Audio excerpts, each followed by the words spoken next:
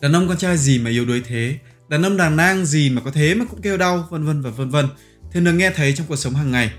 Có lẽ chính vì những mặc định rằng đàn ông thì luôn mạnh mẽ, rằng đàn ông thì khỏe như thánh gióng, rằng cứ phải đầu đội trời chân đạp đất với tấm lòng bao dung độ lượng vô bờ thì mới ra đàn ông. Như vậy mà trầm cảm ở đàn ông đang dần trở nên phổ biến hơn bao giờ hết. Hôm nay mình sẽ chia sẻ một số quan điểm về một vài khía cạnh của vấn đề này. Trước khi chúng ta bắt đầu thì mình phải có một disclaimer rằng mình không phải là bác sĩ tâm lý. Tất cả những gì mình chia sẻ trong vlog này cũng như tất cả các vlog khác của mình chỉ là quan điểm của mình, không phải chân lý. Cái nào các bạn thấy đúng với các bạn thì các bạn ủng hộ, không đúng với các bạn thì có thể tranh luận hoặc đơn giản là gạt đi không nghe. Tuyệt đối không mù quáng làm theo. Mình phải có disclaimer như vậy ở vlog này là vì trầm cảm là một bệnh hết sức nhạy cảm và một lời nói không đúng lúc, đúng chỗ có thể gây ra những hậu quả khôn lường. Nếu bạn nghĩ rằng bạn đang bị trầm cảm thì hãy dừng vlog này lại và đi tìm chuyên gia ngay lập tức. Vlog này chỉ dành cho những bạn nam chưa bị trầm cảm nhưng đang cảm thấy bị bế tắc và áp lực trong cuộc sống, hoặc những bạn nữ muốn tìm hiểu về những gì có thể gây áp lực cho đàn ông để tránh phạm vào nhé. Rồi, bây giờ chúng ta thì cùng bắt đầu thôi.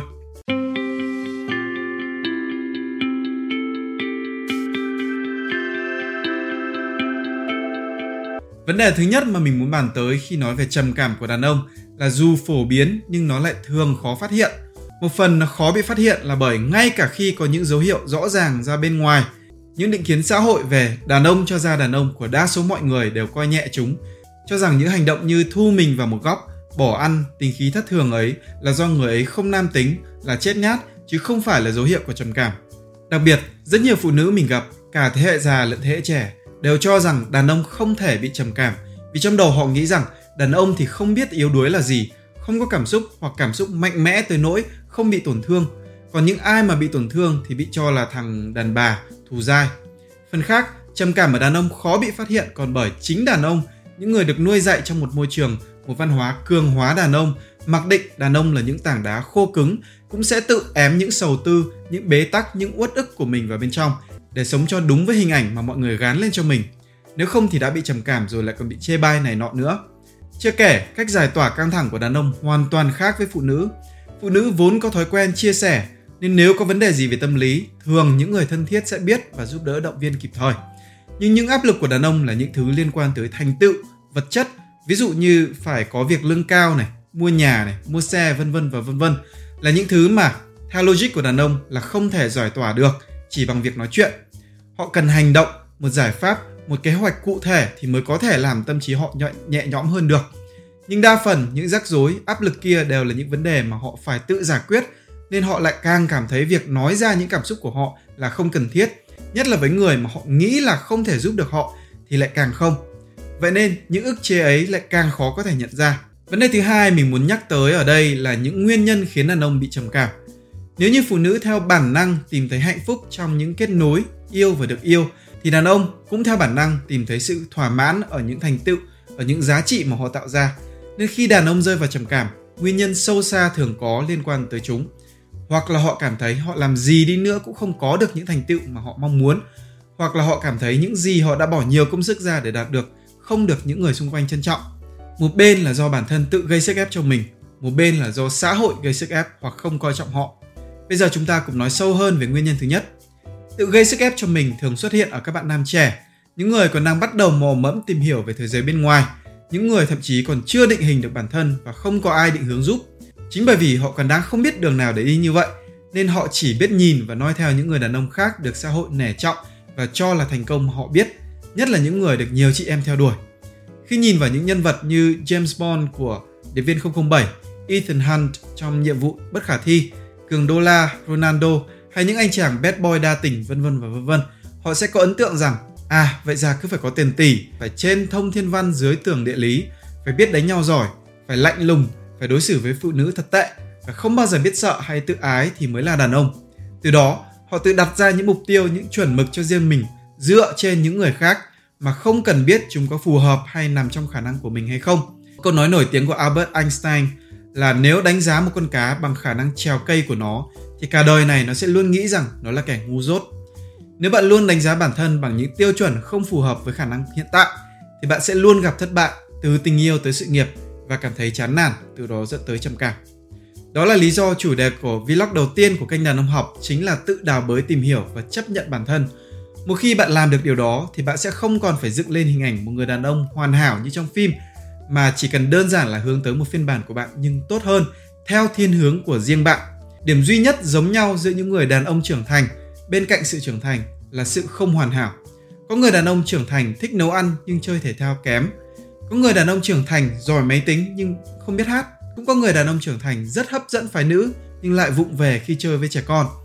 Họ đều trưởng thành nhưng họ vẫn có rất nhiều khuyết điểm riêng ở bản thân, rất nhiều rắc rối và những cảm xúc tiêu cực của riêng họ, ngay cả khi chúng không hiện hữu ra bên ngoài cho người đời nhìn thấy. Cái quan trọng là thái độ của họ với những khuyết điểm ấy, những cảm xúc ấy. Họ sẽ cố giấu chúng hay sẽ thoải mái thừa nhận chúng và tìm cách khắc phục.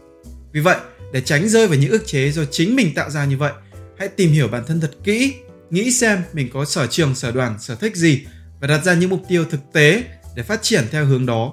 Đừng bắt ép mình học chơi guitar vì nghĩ rằng như thế là ngầu, là được các chị em ngưỡng mộ, trong khi bạn ghét nhạc cụ và chỉ thích vẽ vời hay chơi thể thao. Nếu bạn chưa thấy mình thực sự nổi bật về lĩnh vực gì, đừng ngại thừa nhận những gì mình không biết hay yếu kém. Hãy lao đi thử sức mình ở càng nhiều lĩnh vực càng tốt, cho tới khi tìm thấy được thứ mình thích hay chí ít là thứ mình làm giỏi. Cá nhân mình đã thử làm 5 nghề ở 5 lĩnh vực khác nhau trước khi biết được mình muốn làm giáo viên ở tuổi 25.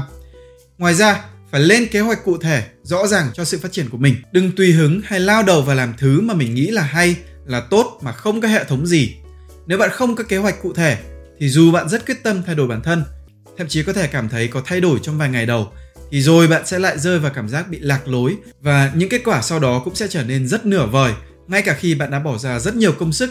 Và như vậy thì bạn lại dễ rơi vào cảm giác mình cố rất nhiều mà lại chả có gì, mình thật vô dụng. Work smart, not hard. Ngoài ra, khi đã tìm được một mục tiêu lớn, phù hợp, khi bạn đã bắt tay vào làm, hãy tập trung hoàn thành những bước nhỏ trước mắt thay vì nhìn vào mục tiêu xa vời để tránh cảm giác bị ngợp.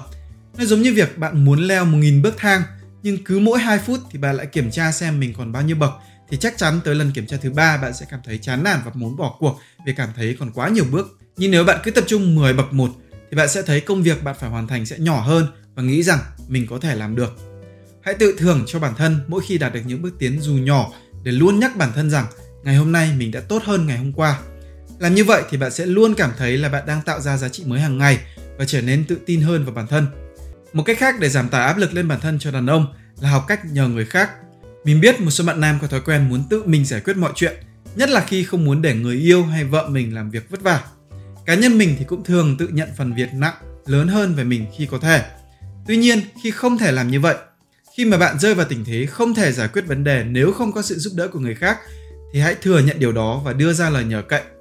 Nếu bạn sống tốt, bạn bè của bạn chắc chắn sẽ vui vẻ giúp đỡ bạn. Nếu cô gái của bạn là người xứng đáng, cô ấy cũng sẽ không nghĩ xấu về bạn hay coi thường khả năng của bạn khi bạn nhờ vả, thậm chí còn thấy vui vẻ vì đã chia bớt được một phần trách nhiệm cho bạn mà không cằn nhằn hay kể lể gì. Vì vậy, mỗi khi cảm thấy có quá nhiều việc đang dồn ứ, hãy nghĩ xem có ai xung quanh có thể giúp mình không nhé. Thậm chí nếu phải mất tiền thuê người ngoài làm bớt phần việc của mình để mình có thể tập trung hoàn thành phần việc còn lại hiệu quả hơn thì cũng đáng tiền đấy. Nguyên nhân thứ hai của trầm cảm ở đàn ông là sức ép từ xã hội, luôn mặc định rằng cảm xúc của đàn ông là một thanh thép thẳng căng, không bao giờ dao động, không gì có thể làm sứt mẻ. Điều này hoàn toàn không đúng. Chúng ta cần hiểu rằng cảm xúc là thứ có tính chủ quan. Ví dụ có 2 người đàn ông đều rất trưởng thành, nhưng người này tức giận vì người yêu không đến đúng giờ làm trễ việc, còn người còn lại thì lại cảm thấy việc không có gì to tát. Tuy nhiên, người đàn ông trưởng thành kia sẽ chọn giữ im lặng, bởi không ai có quyền bảo rằng bạn nên cảm thấy thế nào, ở tình huống nào, bởi nó có thể là không có gì với họ, nhưng với bạn nó là vấn đề nghiêm trọng. Tương tự, nếu chỉ vì bạn là đàn ông mà họ nói có thế mà cũng phải tự ái, có thế mà cũng phải tức, thì họ đang thiếu đi lòng thấu cảm cũng như có tiêu chuẩn kép. Cùng một tình huống đó, bạn ở tuổi 18 có thể cảm thấy tự ái, nhưng bạn ở tuổi 25 lại không bị tự ái nữa.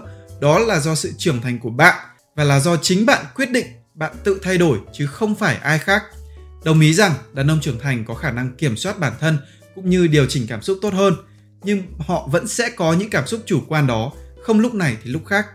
Ngay cả khi có những người, bao gồm mình, đưa ra lời khuyên cho bạn về việc nên điều hướng cảm xúc ra sao, thì bạn vẫn là người làm việc đó, không phải là người ngoài. Vì vậy, đừng bao giờ lấy lý do anh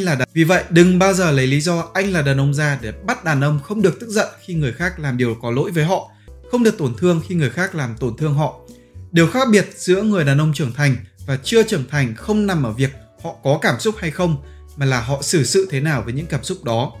Khi tức giận, một chàng trai choi choai thì có thể sẽ chửi bới ầm ĩ, làm loạn lên, thậm chí dùng bạo lực.